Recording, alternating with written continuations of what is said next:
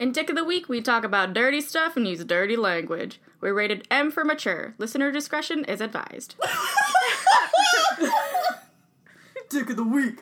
Dick of the Week.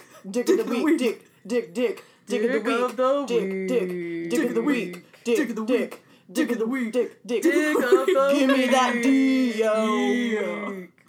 Hello, everybody, and welcome to this week's episode of Dick of the Week. I am your host, Liz Zirkle, and Stephanie is still on baby leave. She'll be hopefully back sometime after the holidays, but I have a very special guest with me today, coming all the way from New York City, Miss Hattie Hayes. Hello, thank you so much. I'm so excited. What a dickless week this week is going to be. Yeah, the funny thing is, I think we've had 2 men on the show before. It isn't very common that we actually have dicks on the show. Right. It's you know what? I think that's let the girls bring the dicks. That's all right. That's the future liberals want. I'm very good with it. We have the big dick energy. It's fine. That's very true. I've been told that on multiple occasions. I've been told I have a lot of different energies, but BDE is up there, definitely top 3. Well, today we have a very exciting topic. We're going to be talking about the new Hulu movie, Happiest Season. But before we jump into that, Hattie, what is some of your background when it comes to romance books, romance movies, things along those lines? Oh, I'm so glad that you asked. So I am I'm a big romantic, and I definitely came into it kind of later in life. I remember being in, middle school and high school, and my mom and I watching rom-coms, and me never shedding a tear and never getting emotional and being like, no, I'm too good for this. And something happened when I was, in high school, and I was getting closer to adulthood, and one day a switch flipped. And suddenly I was just, any movie we watched with even a vaguely romantic plot line, I was sobbing. I'm very, very sensitive, very romantic. I'm a big reader. I watch a lot of movies. As you've seen on Twitter, I've been going through a lot of the holiday rom-coms, just working my way through them. And one thing that I've been doing a lot of in quarantine is watching some more of the classic queer rom-coms, which there aren't that many. A lot of the queer rom-coms that you see are super duper dated. And that, that makes sense, I guess, in terms of that's why people were so excited for Happiest Season, is because it felt like, maybe this is our shot at good representation. And I'm also, as you know this too, I'm a big Taylor Swift fan.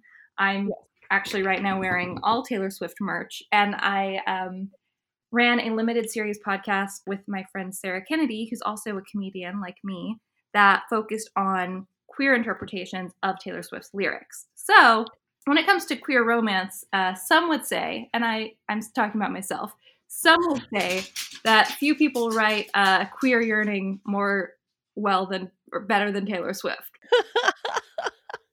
And I feel qualified. I feel qualified to say this. I'm a bisexual woman, and I don't think I've ever associated a Taylor Swift song with a man, or at least not primarily with a man. So I feel qualified to say the official soundtrack of Queer Yearning is Taylor Swift. There we have it. It's official. Which is fascinating, because I feel like Taylor, way more than any other female artist, constantly is picked on because of her male relationships she's had through the years, and everyone assumes every song is based on whatever breakup has been the most recent one. So it's fascinating to hear, and I remember Jeremy telling me that you had that podcast. Yeah. But it is fascinating to hear that you don't even think of men at all when you're examining her lyrics. Well, and part of the thing too is I was a closeted teen, and nothing is a bigger tell that someone is, or at least for me, nothing for me was a bigger tell that I was queer than how boy crazy I acted. And how anytime that someone wanted to assume I was interested in a boy, I was like, yes, that is true. It is the boy who I like, and only the boy. I was, if people were going to assume that I was interested in just men, I was going to let them think that for a long time. That makes sense. Especially, I mean, like, I feel like now teenagers have it a little bit easier. Like, I feel like things like TikTok and Instagram and all that have made it, like, not cool to be queer, but, like, way more generally accepted than, like, when we would have been in high school. Right.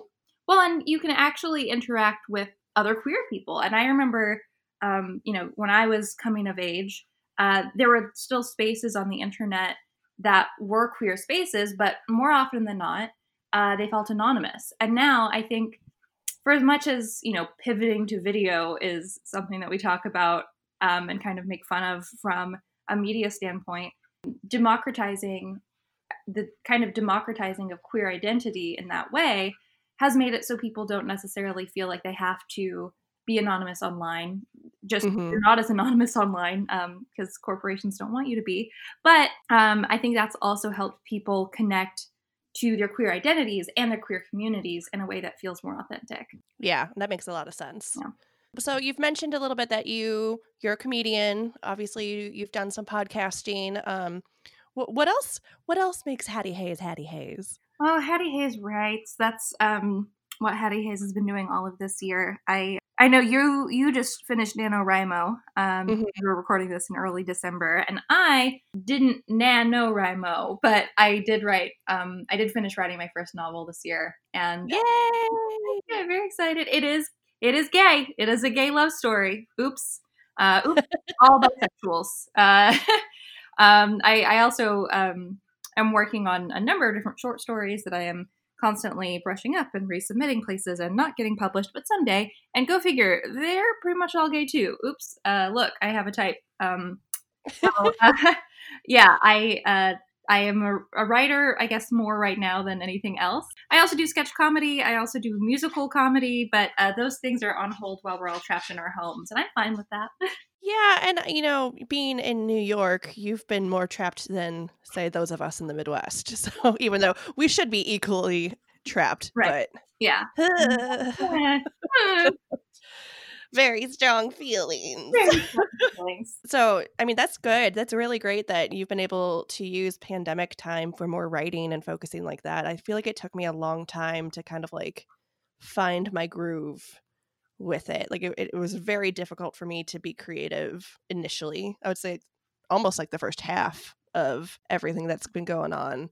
So yeah, I commend you that you've been productive and figuring out shit. And well, thank you. Yeah, not to be too real, I had my own like private mental breakdown most of last year. So like all of the like mental meltdowns that everyone else has been rightfully having in quarantine, I'm like, oh, I did this last July. I stayed in bed for a month. I gotta get caught up. I'm real sorry. I'm also very anxious. I'm just I'm really sorry, guys. I already like did the whole be trapped in my own mind thing. I can't do it again. I really can't. So yeah, I did translate that like frenetic, anxious energy immediately into just doing shit. Mostly just because last year I was a total mess. And I mean, timing wise, I couldn't have chosen to have a complete nervous breakdown at a better time.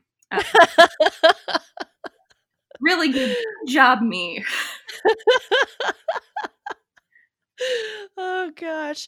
So you said your book is a gay love story. Is it actually a romance, or is it just a story that has a love component? It's romantic, but it's also sad. It's also a fantasy. It is. I'll tell you about it. So it follows two women from their childhood when they are young girls, and they are best friends, and they create this sort of fantasy world that they both inhabit.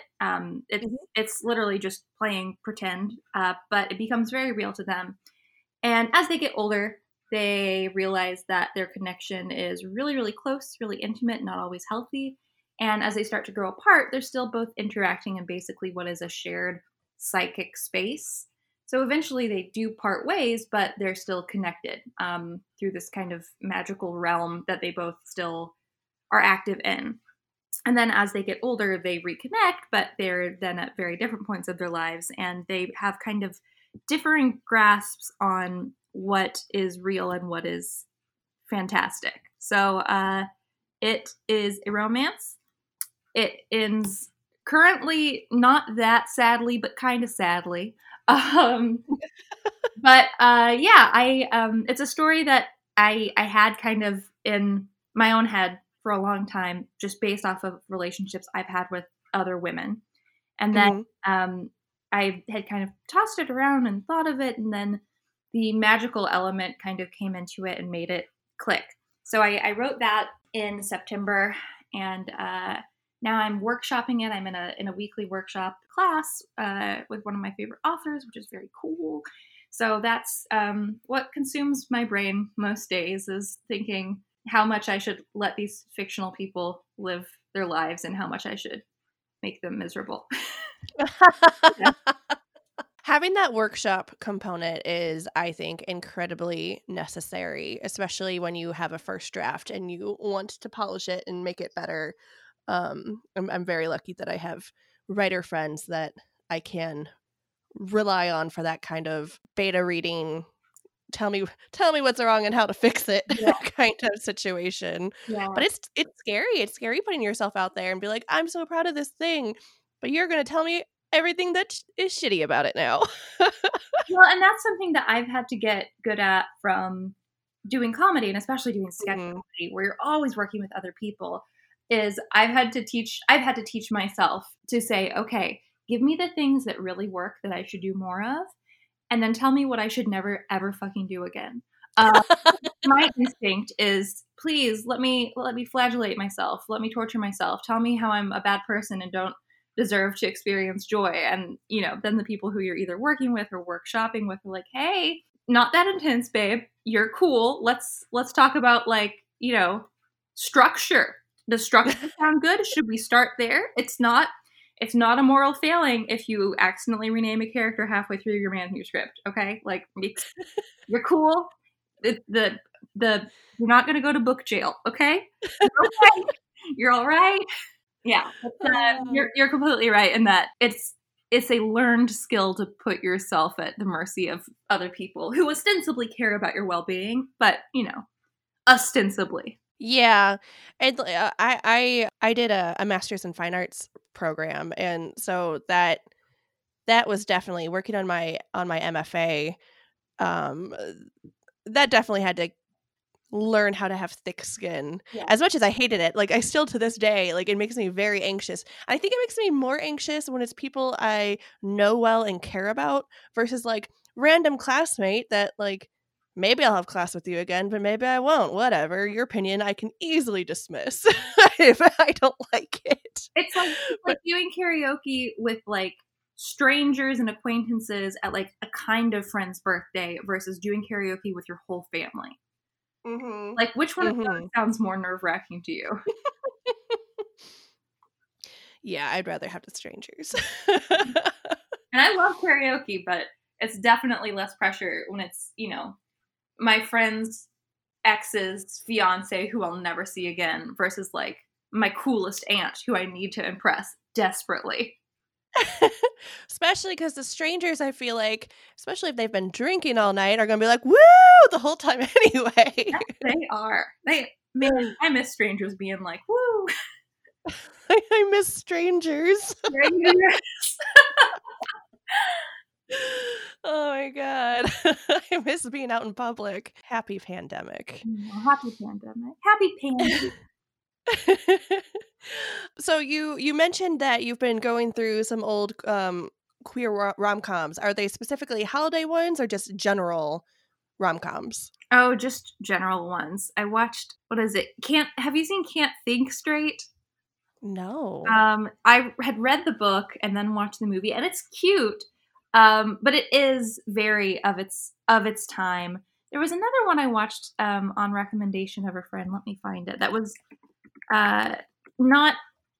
it's kind of drom-com. Let me, I can't remember what it was. It is the movie I just recently, this is very much a quarantine watch, Mambo Italiano, which is from 2003.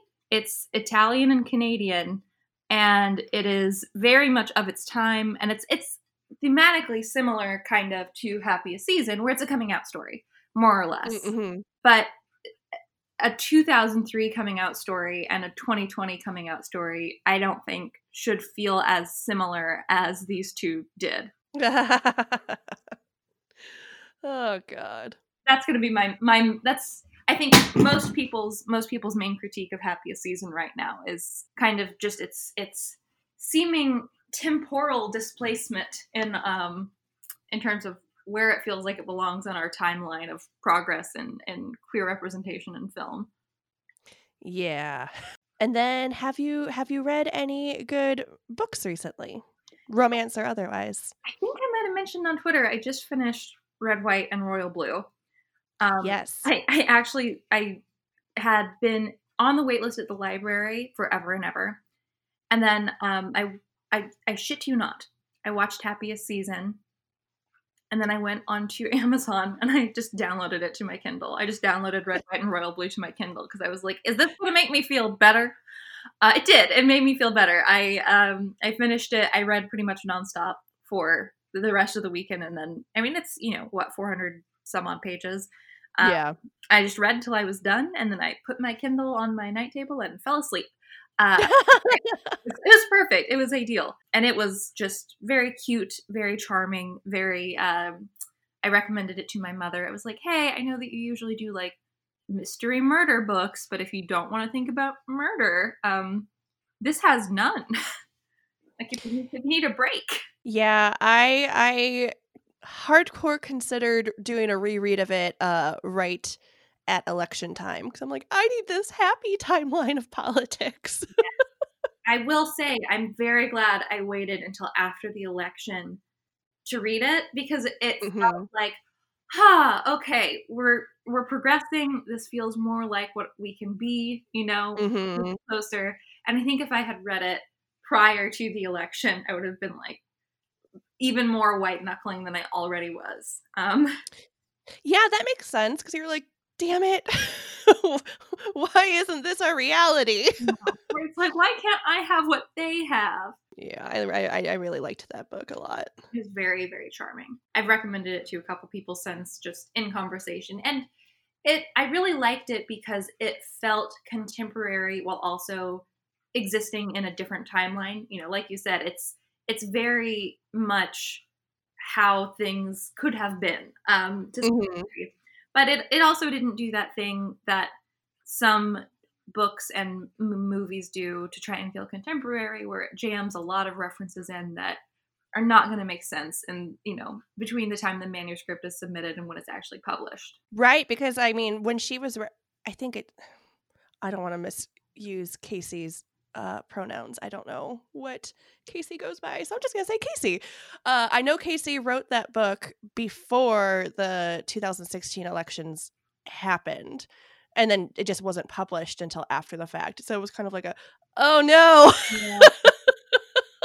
kind of feel like the yeah.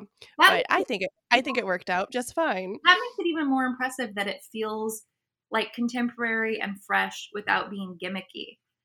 Yeah, that makes me like it even more. Look, we've been talking for 15 minutes and you already took this book that I like and made me like it even more. That makes me good talk. If you don't just be like, hey, you know what, I'm tired, I'd be like, you know what, this was good, this made my Tuesday. So well, if you haven't read this one and you want another gay romance that is in need of a fake boyfriend, then I definitely recommend Boyfriend Material by Alexis Hall. Oh, I will definitely add that to my to be read pile. It's another British set book. Yes. So yeah. I weirdly several books in a row was reading by English authors, and I was like, oh.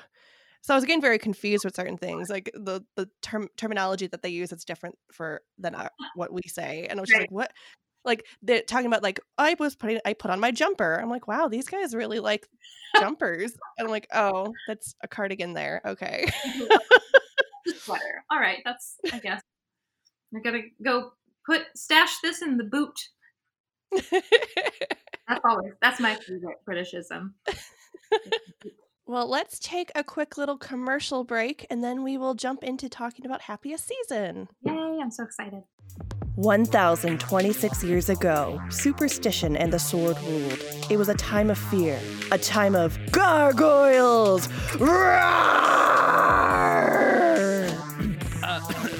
Liz, what are you doing? Oh, hey there, Daniel. I didn't see you. I'm just watching Gargoyles. The mid-90s Disney cartoon? Yeah. And do you always yell along with Goliath? Do you not? Fair point. So, did you maybe want to watch with me? Oh, and then make a podcast about it? Hells yeah! Yes, I'm so into it. We are Defenders of the Night, the most trusted source for top-to-bottom coverage of everyone's favorite mid-90s animated program, Gargoyles! Find us at calamitycast.com or your favorite podcatcher.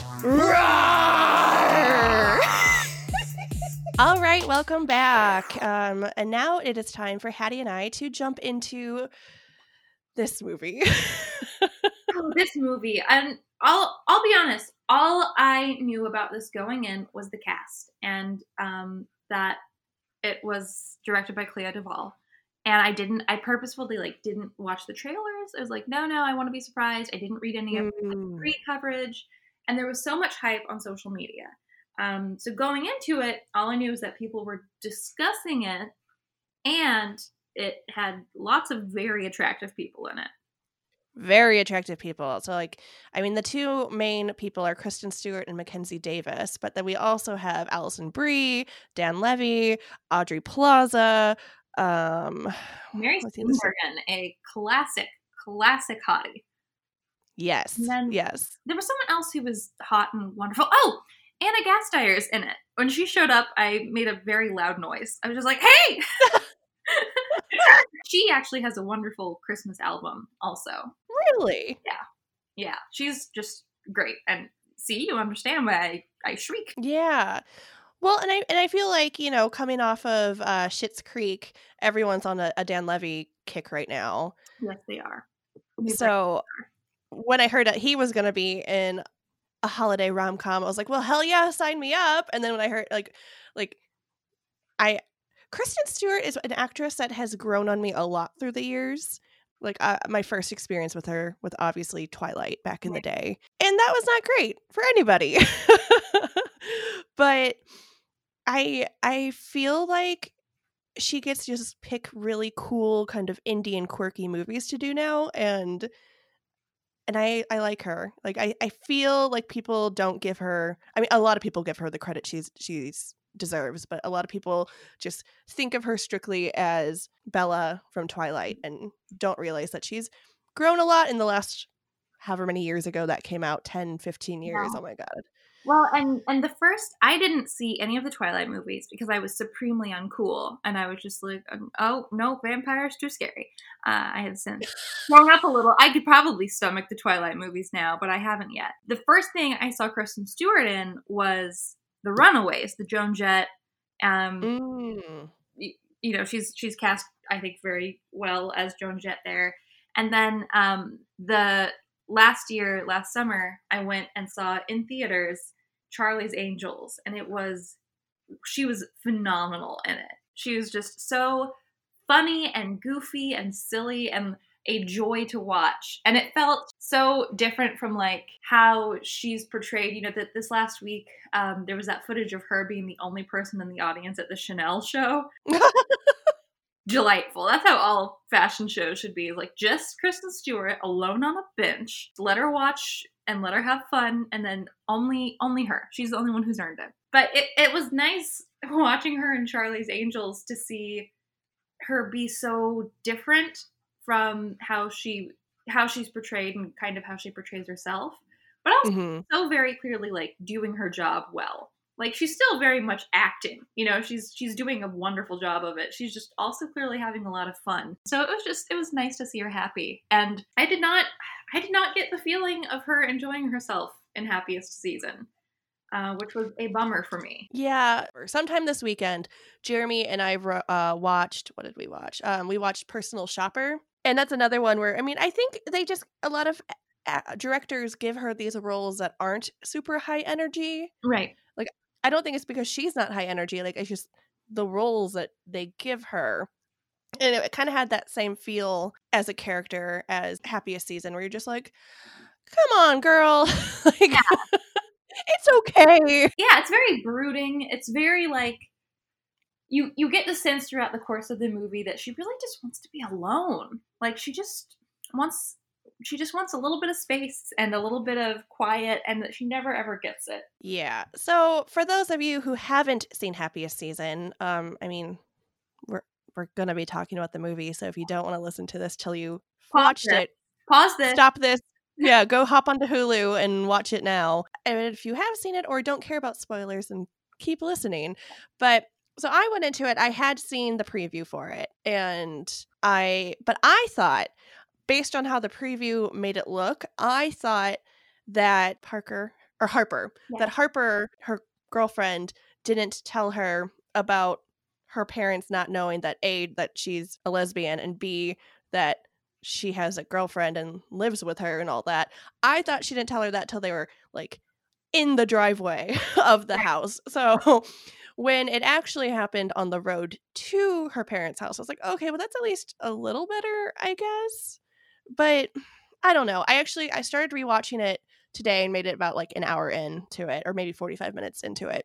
So I saw the whole start of it again, and it's just really frustrating to me because from the get-go, like she knew what she was doing when she asked her to come home for Christmas. Right. And then she wakes up the next morning and she's like, uh-oh, what did I do? Like, it wasn't like she like was super drunk and like blurted it out or anything like that. Like, she made the conscious decision, oh, I would really like my girlfriend Abby to come home with me. Right. And got Abby finally excited about doing something like that. And it's just like, I don't know. So like from the get-go, I was frustrated with Harper. It also feels like they're at different places in terms of how they're thinking of their relationship, because Harper is at the level where she wants to introduce Abby to her family, but she's not really willing to come out to her family yet. She wants Abby to meet her family, just not as her girlfriend. Whereas Abby is considering marriage. She's like, yeah, you know what? I think I want to ask Harper to marry me. So they seem to be at very different places emotionally from the get-go.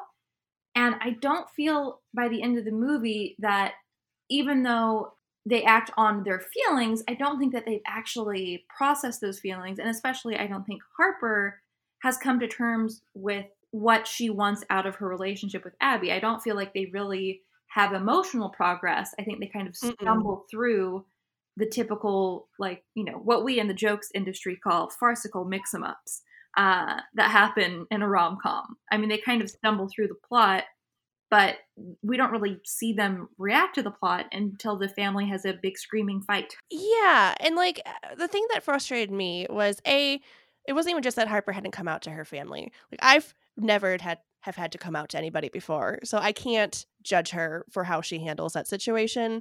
But the fact that she lied to Abby about it is what really pissed me off. Like, had Harper been open with communication, because I mean they've been together for at least a year based on the opening credits of the movie.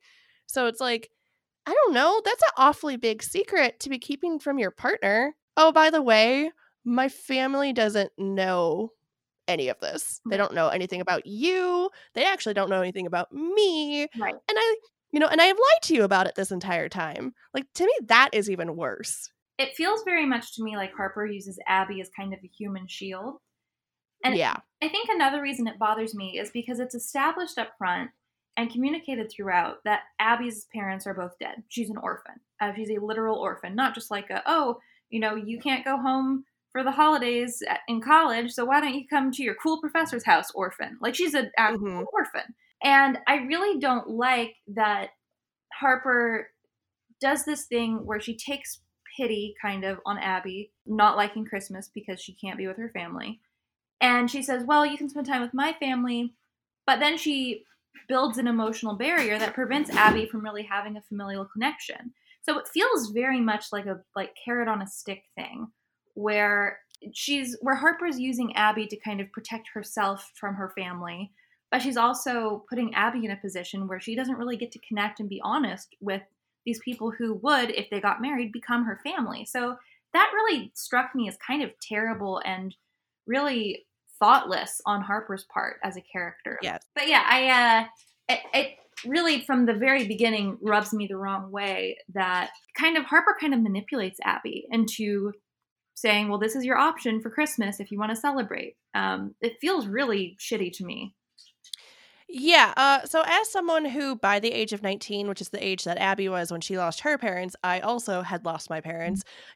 That whole thing outraged me, like more than because I knew going into it that like, oh, by the way, my parents know that you're here, think you're here just because you don't have anywhere else to go. Like I knew that going into it, but seeing how, like you said, Harper more or less manipulated her, and then the way that the family treats her the entire time, like, oh, poor you, said orphan girl, and like, I don't know if that was the writers thinking they were being funny, like taking a situation that is a hard situation and trying to like add levity to it or something, but everything about it pissed me off. Like I was so outraged. Jeremy was probably like, you need to calm down. No. But like the people do stupid things all the time. I get that. Like I if I mention nonchalantly like, oh yeah, like my parents are dead, like people freak out and then they're like, well, they don't know how to handle it, and then they're like, well, what happened? Like, can I ask questions, things like that? And I'm like, what? Yeah, whatever. It's fine. And I think Abby kind of has the same reactions. Like they're like, I'm so sorry. She's like, I mean, it happened, what, 13 years ago? Like, I'm okay kind of situation. But it's like, if you knew, I mean, at this point, they just think she's a friend. But if you know your daughter or your sister is bringing a friend home who doesn't have family of her own because of something like this, the very first fucking thing you're going to say to her is shit about that? No, that's ridiculous. People online have had a lot of discourse about the parts of this movie that feel unrealistic. And to me, the thing that's the least realistic is how all of Harper's family seems to have just no compassion whatsoever for other people, especially for Abby. But you also see this with the way that they treat Jane, the fun sister. Oh my God. I mean, they're terrible to her. They're terrible to the Alison Brie sister who, they've kind of positioned in this high and mighty, sort of like, kind of fallen from grace because she was a lawyer and now she's not. And they think that she's a failure because she's not a lawyer. And they don't have a lot of compassion for her reality as a mother. She's, as we learn towards the end, going through a divorce. Yeah. The parents really don't have any compassion at all for anyone. And it's one thing when it's your own family who act that way and you just have to deal with it or you have to set a boundary.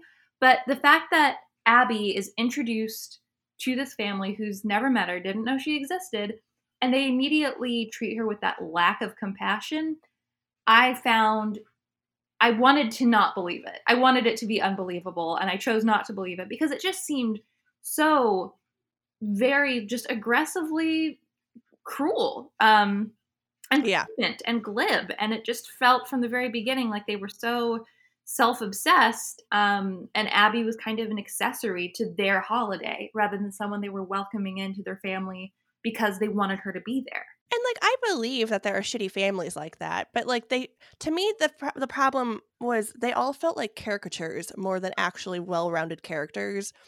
And so it's like, I mean, even Jane, who I ended up liking a whole lot eventually, but like the first 30 minutes we see her, she's so in your face and so just like very bubbly, but not even like, I don't know. There's something about her that like it's almost like they got partway through filming and we're like, okay, you need to reel it in just a tiny bit. And she's like, okay, cool. And then from there on, hits it on the nail, like it hits it on the head, and like is great as Jane. But like the first little bit, I was like, is there something? Is she okay? Like what is this person? And I mean, all of them. Like, I felt like her mom, and like the mom and dad being more like caricatures was more okay to me because I'm like, oh, they're old, they're rich, they're out of touch, like whatever. But I felt like and Harper even became this way when she was around all of them. Like, I felt like none of them had real personalities other than they're like, okay, you're this sister, so that is all we're going to do for you and what you need to like emphasize. And I mean, Abby, of course, is the main character, but Harper is also very important and also, I would say, a main character. And in romance, I feel like it's really important that you understand your characters and why they're acting the way they're acting. And their motivations and, you know, their desires and things like that. And she just feels so two-dimensional to me for so much of the movie. I'm glad you said that, because I was thinking about this on the way home, and I was actually thinking about it in the context of another great holiday romance, which is Love Actually, which has a huge cast, tons of characters, tons of plot lines. You don't really get that much screen time with every character. So how is it that in Love Actually, which has all these different stories that are interconnected, how is it that I feel more strongly about each and every one of those characters that I do with this family who I have, you know, a full, 90 minutes with? You know, it seems so strange to me that you can make a romance where I feel like I know the ensemble and the main couple the exact same amount. Yeah. Well, and I think that's as this movie goes on, we learn a couple things. We know that her family is still obsessed with her high school boyfriend that she dated, who, you know, is like the ideal man that they want her to be with. And she's having to pretend like, oh, I'm not into him, but just because I'm not into him, not because I'm a lesbian. No. Right. And then we meet her ex-girlfriend. And it's when we meet Aubrey Plaza's character, Riley, that's when I was like, okay, Harper just fucking sucks. Yeah. Because we learn that she pulled all this shit with Riley. And you're like, okay, but at least then they were younger. Like, it still sucks, but they were younger, so it makes a little bit more sense. But it's like, this is apparently just Harper's cycle. She dates someone and falls in love with them and then won't come out. And then we learned that she actually did like something really, really shitty to Riley, which was like make her look like the unhinged like stalker girl or whatever, because in order to save face for herself. Right. I'm like, that's incredibly shitty to do. Well, and when we think of in straight rom-coms, in heteronormative rom-coms, when you introduce an ex, it's either to make there be conflict because it's like, oh, is their ex going to try to get back with them? I better, you know, fight for the person I love. Or it's to show, oh, our main character has changed and they're not going to treat their soulmate in this story like they treated their ex. And in Happiest Season, they introduce Riley and she's just like, yeah, she did the same thing to me. She has always been shitty. What? No, it breaks a rom-com convention in a way, but not in the way that you want it to. And you know, I was thinking about this when Aubrey Plaza's character's introduced. You think, okay, this is kind of interesting because it's taking that trope of, oh, the exes showed up, things are going to get jealous and petty. And instead, what we have is Kristen Stewart and Aubrey Plaza having like a real genuine connection and a friendship. And that's, I think, something that's fundamental to queer culture, is having that, you know, you don't have the competitive concept that compulsory heterosexuality puts on you. I mean, because the thing is, rom-coms are very often structured in a way that makes us think that the patriarchy and patriarchal systems are structured for love and fulfillment to happen. And that's a very valid critique of rom-coms, I think, from someone who loves them. I think I'm very allowed to say, yeah, rom-coms are pretty much designed to show us men can change. Like, that's what they're there for. And I think when you have a queer rom-com that could do something like show that you can have healthy relationships with your exes, you can be friends with your exes, your current partner can be friends with your ex, and it takes that chance to show the world as it could be if, you know, people operated the way that at least, you know, me and a lot of my queer friends do. I can't think of any of my exes who I'm not friends with. Instead of taking that and using it to showcase a true queer love story, instead it takes it and just shows us what a dirtbag our main character is. And it's easy to feel cheated, I think, when you have that expectation of thinking that you're about to see something that reflects your own community. And instead, what you see is that the person you're supposed to be rooting for has just always sucked. Well, and then the amount of time that Abby and Riley spent together, Abby seems way happier than anything we had seen with her and Harper since they arrived. Like, they had the happy moment, before, at the very beginning of the movie. But, from the moment she arrived at this town, Abby, like, the only time we saw her really enjoying herself and having a good time, like, they sing with the drag queens and they're having so much fun, and it's when she's with Riley. So I think it makes sense when you look at Twitter, a lot of people were like, wait, why didn't Abby and Riley get together? Which I still think is the romance I want. It's the romance America wants. And also when literally that very beginning moment where they're happy, they're sitting on the roof, they're making googly eyes at each other, then Abby falls off the roof. Like, they do not get even a whole minute and a half of happiness before, like, something ridiculous happens.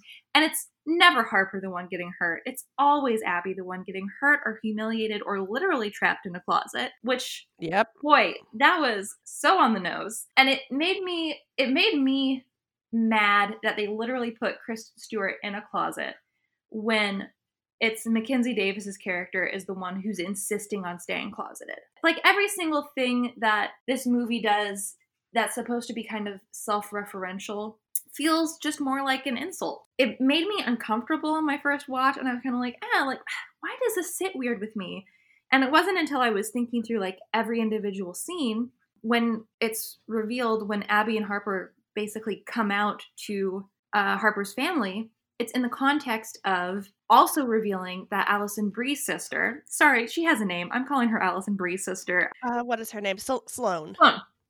Just like in Ferris Bueller. One thing that really bothered me is when Abby and Harper's relationship, the nature of it, is revealed to the family, it's also revealed that Sloane is getting a divorce. And I really didn't like that those two things were sort of put together. I didn't like that they were represented congruently within the narrative, because nothing is wrong with getting a divorce, but the family in the story has made it clear that they see Sloane's marriage as what provides her value to the family. And also, for Sloane and her husband, getting divorced is still, it's a sad. It's very clearly something that, even though maybe it's the best course of action for them, it's still something to grieve. Like, it's still the end of the relationship. Whereas Abby and Harper's identities shouldn't be positioned with something that a lot of families would consider a tragedy. I don't like that those two things are juxtaposed that way. No, not at all. That made me incredibly uncomfortable, because it's like, Harper, you're so unwilling to have the family focus on you and what you think is going to be a negative experience that you have to throw your sister under the bus like that, which is shitty. It's incredibly shitty. But also, divorce is a choice. Like, even if, most of the time, it is a choice. It's dependent on circumstances, and your identity, your orientation is not dependent on circumstances. Exactly. Yeah, that really, I was like, that whole scene was just gross. Also, in that scene, they just treated Jane like absolute shit. So bad. They treated Jane so bad only because Harper and Sloane were both getting treated poorly. And they were like, well, we also have to make Jane miserable. It can't just be, no one woman can experience happiness in this movie. So sorry. Which is really shitty, because, romance, you're like, the point of a romance is to have that happy ending and to have that happiness. And there can be shitty things that happen along the way. But, like, romance traditionally is, for women, written by women, about women. And the fact that it's like, everyone must be miserable. What? Right. And I will say, this might be the hottest take of all. I will say that my biggest disappointment in this whole movie was the romantic confession. The fact that when Harper finally tracks Abby down and, comes to apologize, it's at a fucking gas station, first of all. Which, hey, as someone who eats at 7-Eleven 3 times a week, look, there's nothing wrong with a big gas station confessional. But when so much of the movie has been dependent on refusing to declare your love for another person in front of an audience. Yeah. That happened in a gas station parking lot in front of someone who already knew about it feels like a punch in the gut.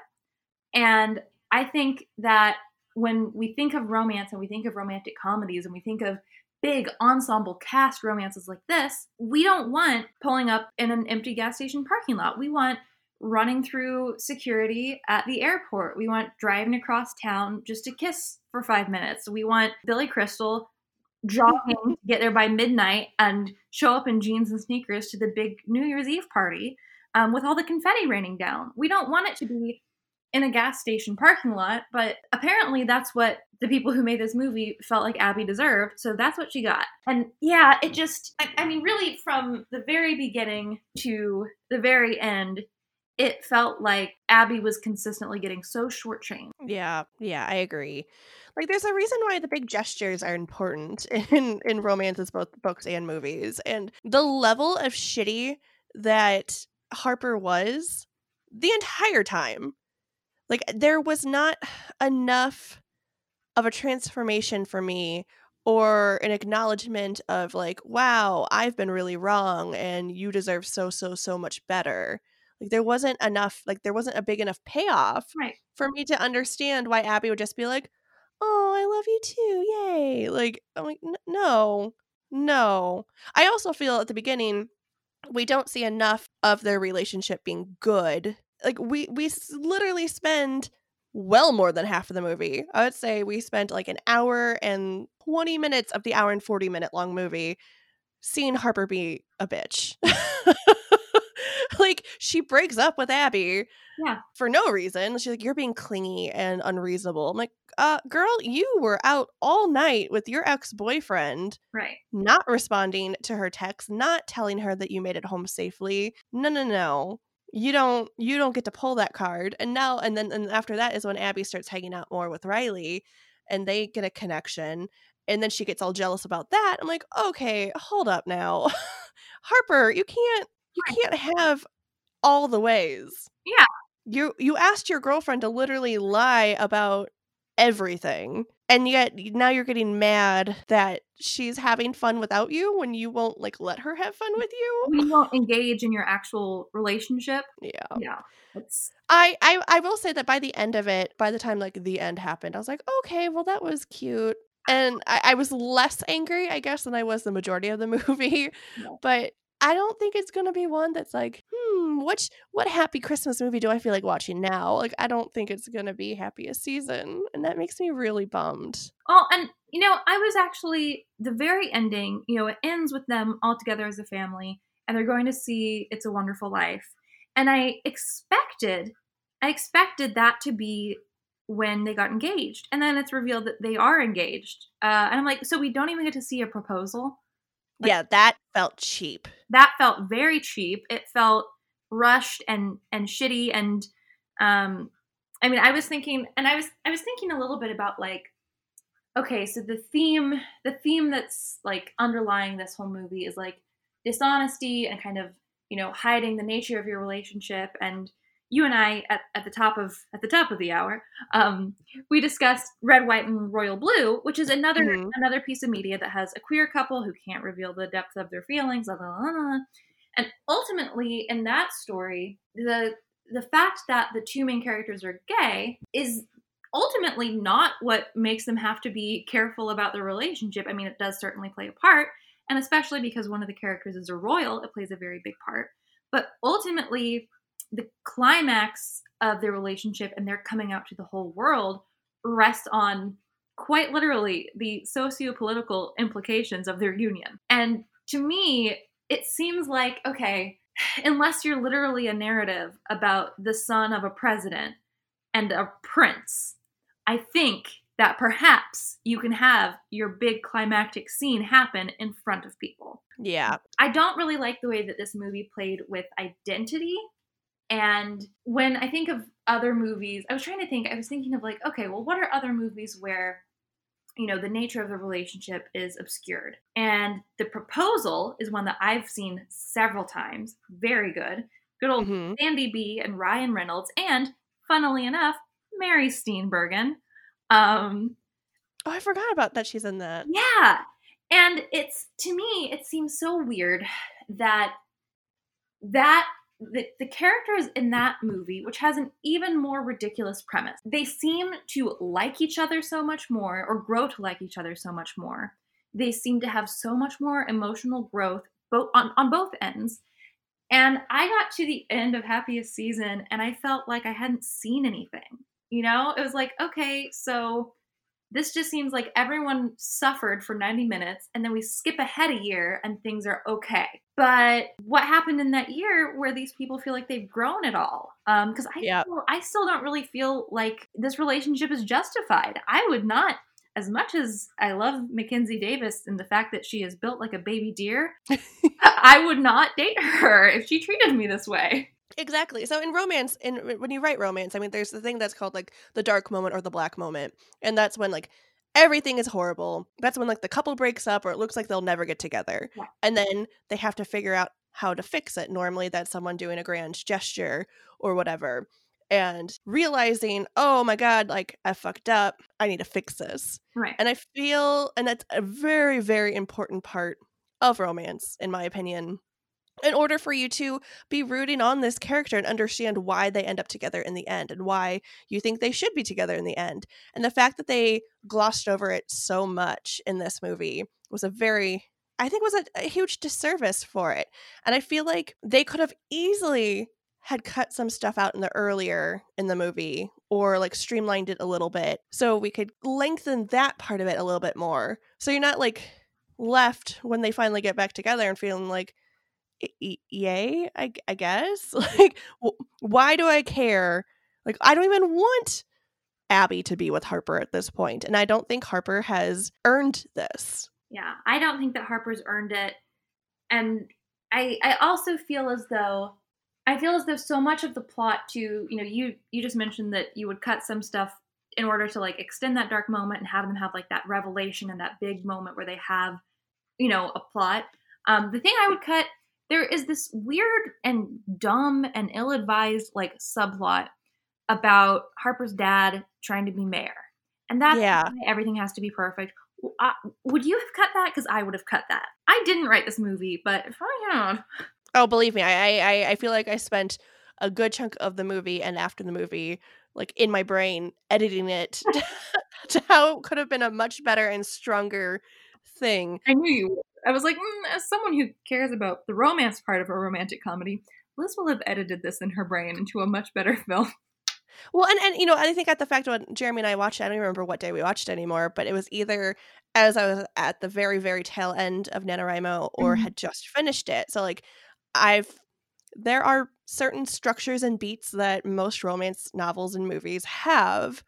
And it's not that it's formulaic, but it's just like there's certain expectations that people have, like, oh, okay, like this is when, like I said, like this is when they break up. This is when the grand gesture happens. Like there's certain things you expect at certain times.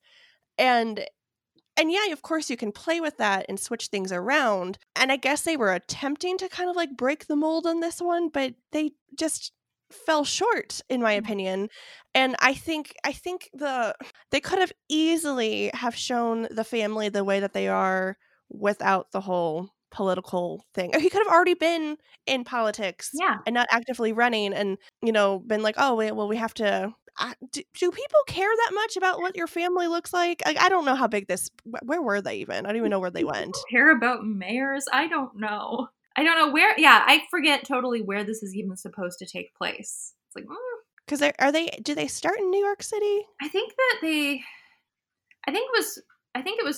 I know it was filmed, I think, in Pittsburgh, but I don't know where it's supposed to be set. Because they live in a city and then they drive to a town that is driving distance, but not like... Classic romantic holiday, going from the big city to the small town. Yeah, and I would say it was probably more like medium-sized town, but maybe not. I mean, that movie theater looked pretty like small town. But there was also a drag show. So it's like, okay, so like there's... Maybe like a college town kind of situation? That sounds right to me. Yeah, that sounds right to me. In talking about the expectations and kind of the beats that romances follow, something that I've been thinking about a lot because I'm working on my own novel is when to meet a reader's expectations and when to challenge a reader's expectations. And since you're a writer, you know that a lot of the times if you set up those expectations for your reader and then you continually fail to meet those expectations, even throw them a singular bone, they won't keep reading. And it's a lot easier, I think, to veg out for 90 minutes and watch a whole movie and say, okay, that was fine, than it is to power through a book that's failing to meet your expectations.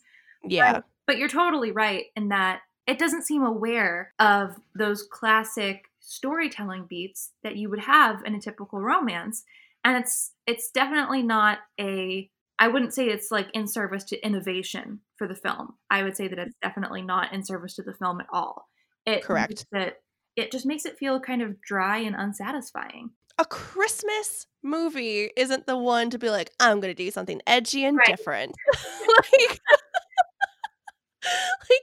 you can have, I don't know, like I feel like if a rom-com already has certain expectations, but then you add the Christmas level to it, then like there's even more expectations then. Yeah, it's like, come on, you know what I signed up for, and they end this movie by showing that they're about to watch It's a Wonderful Life, which in terms of knowing what to expect in a Christmas movie, come on, like it just does. It's self-aware in all the wrong places and totally unaware of itself where it needs to have a little bit of smartness. Intelligence is the word. Me being a writer and then being married to Jeremy, who writes and is a comedian, I just feel like it's easy, I guess, for us to be critical of movies like this, and something that's supposed to be a romance and a comedy. And I hate that. Like I try really hard to not have like writer brain or editor brain on when I watch things like this, and most of the time I am perfectly fine with that. Like give me all the Hallmark cheesy movies. I love it. Like, and I know what I'm getting myself into with those kinds of things. But I guess because this is what it is, and like it has such an amazing cast, and it is like the first lesbian romance Christmas movie that I'm aware of, or at least in a very long time. Like I feel like people were holding it to a higher expectation and higher, like it was on a pedestal, and I feel like it didn't even try to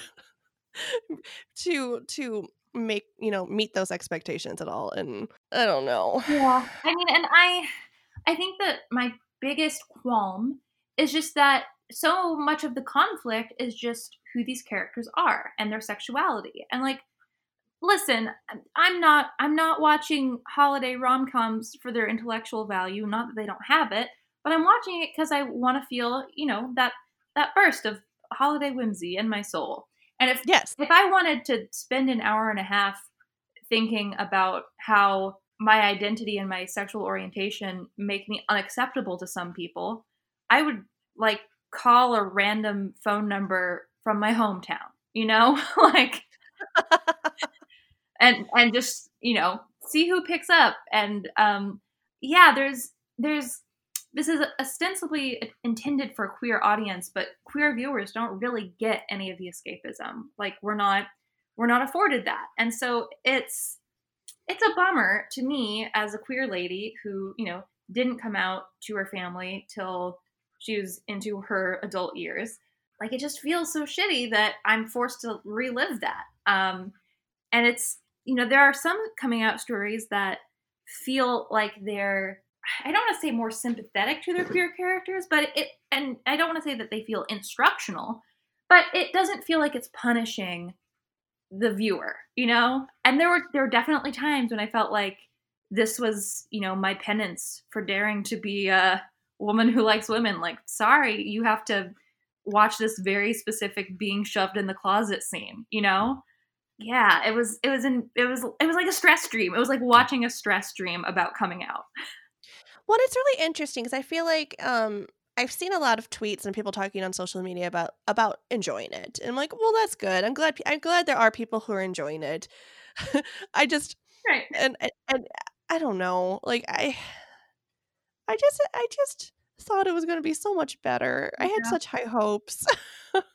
Yeah, I'm not going to yuck other people's yums, but I am going to say for me, pretty yuck. Like, it is not a movie I will likely watch again. I'm glad that I watched it, if only because there were highlights throughout. Yeah, there were definitely good moments. I know we've mostly talked about the shitty stuff, but there were some good moments. Yeah. I mean, I love any time that Alison Brie gets to be a killjoy. Like, boy, do I just love to watch her watch everyone else have fun and have her just be as uptight as possible. That is my favorite kind of Alison Brie character. That is hilarious. Like, just put Alison Brie there and let her ruin it for everyone else. That is my kind of movie. That's so funny. Oh, any scene that Dan Levy was in was great. Yes, when literally there's that part where he's just at home or house sitting and he's just on the phone by himself. And I'm like, make that the movie. Just put him in a room with a phone. I want to watch him call his friends. That's all. Give me that. And then him showing up and be like, "Oh, are you the ex-boyfriend?" And being like, yeah. "Oh, yes, that is I. Yes, I like women." Yes, I love that part. I also love the he's a milkman. That line. That was very funny. Yeah, watching Kristen Stewart try to lie the entire movie and knowing that she's a bad liar, her character is a bad liar, was pretty delightful. Yeah. I was like, she's uncomfortable, but doing it in like an endearing way. Yeah. She's just, and it's as much as like her character is kind of not downtrodden, but kind of sidelined. She does make great work of it. I mean, Kristen Stewart's a treasure, and it's hard not to love her, even when she's very clearly suffering. Yeah. I was just sad because it was like, I think we watched it. It came out November 25th, so we watched it a couple days later, but like pretty quickly after. Yeah. And Jeremy was like, "So I assume we're gonna watch the new Kristen Stewart movie tonight, right?" I'm like, "Wait, that's out? Yes, of course that's what we're watching." But like Jeremy just assumed, okay, we don't have plans tonight. We're gonna watch a movie. Yeah. We're gonna watch this movie that Liz is excited about. And then we were both just kind of like, did they like not use the writer's room at all on this movie? Like, did they not workshop this? Like, what is happening? Yeah, it is not an instant classic, but I am glad that we got to watch this at home and didn't go to the theater for this one. Yes. And I am hoping that people will see it and be like, oh, there is space and want and desire for queer Christmas movies or holiday movies, and hopefully we'll get better ones next year. Yeah. Give me like a spin-off movie where Aubrey Plaza's character is like, well, I'm alone for the holidays again. I guess I better, go on a cross-country road trip. And then like, then it turns into this holiday road trip movie with Aubrey Plaza and like, she and this cute girl keep crossing paths. Give me that movie. Give me the spin-off of that. Give me the spin-off that has Dan Levy's character going on book tour with Jane and they both fall in love with other people. Like, Give me those spin-offs. Give me those spin-offs, and I will. It will. Yeah, and that's the thing that's frustrating. I think like there are characters that are really interesting in this movie, especially in those three. Yep. And it's like okay, like and there is promise there. Like it made me sad, and I'm glad people are enjoying it, but I was rather disappointed. Like by the time it's like it was over, I was like, well. I dislike it less than I did like 15 minutes ago. Yeah. But I was like, that's not really high praise. No. Yeah.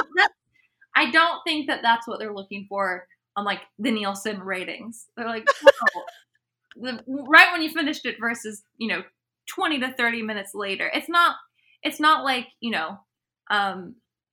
eating a questionable frozen burrito from your fridge. We're like, all right, I feel bad now, but we'll see how I am in 15 minutes,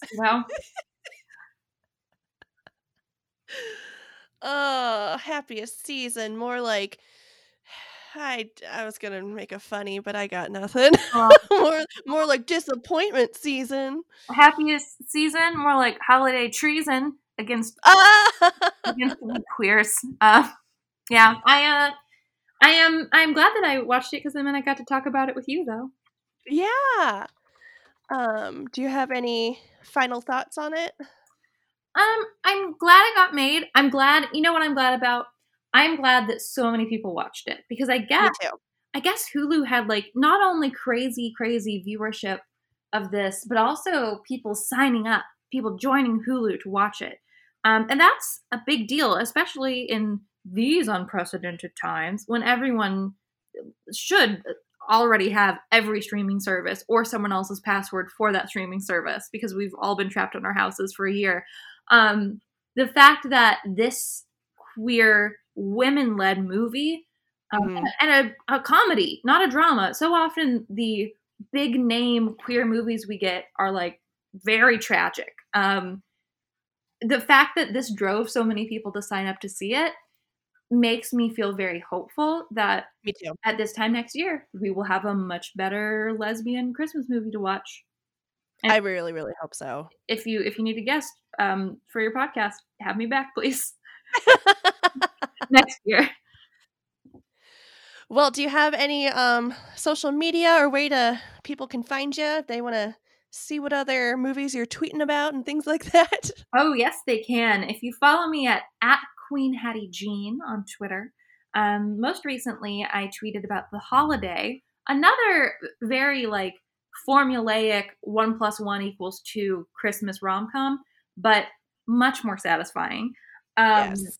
Plus Jack Black, and that is just delightful. He's just adorable. And am I gonna watch it a second time after I get off this call with you? Maybe. But you can follow me there, and I tweet things, and I also share, some of my comedy things there and other projects I'm working on. So if you want the best of Hattie Hayes, the Twitter is really the place to go.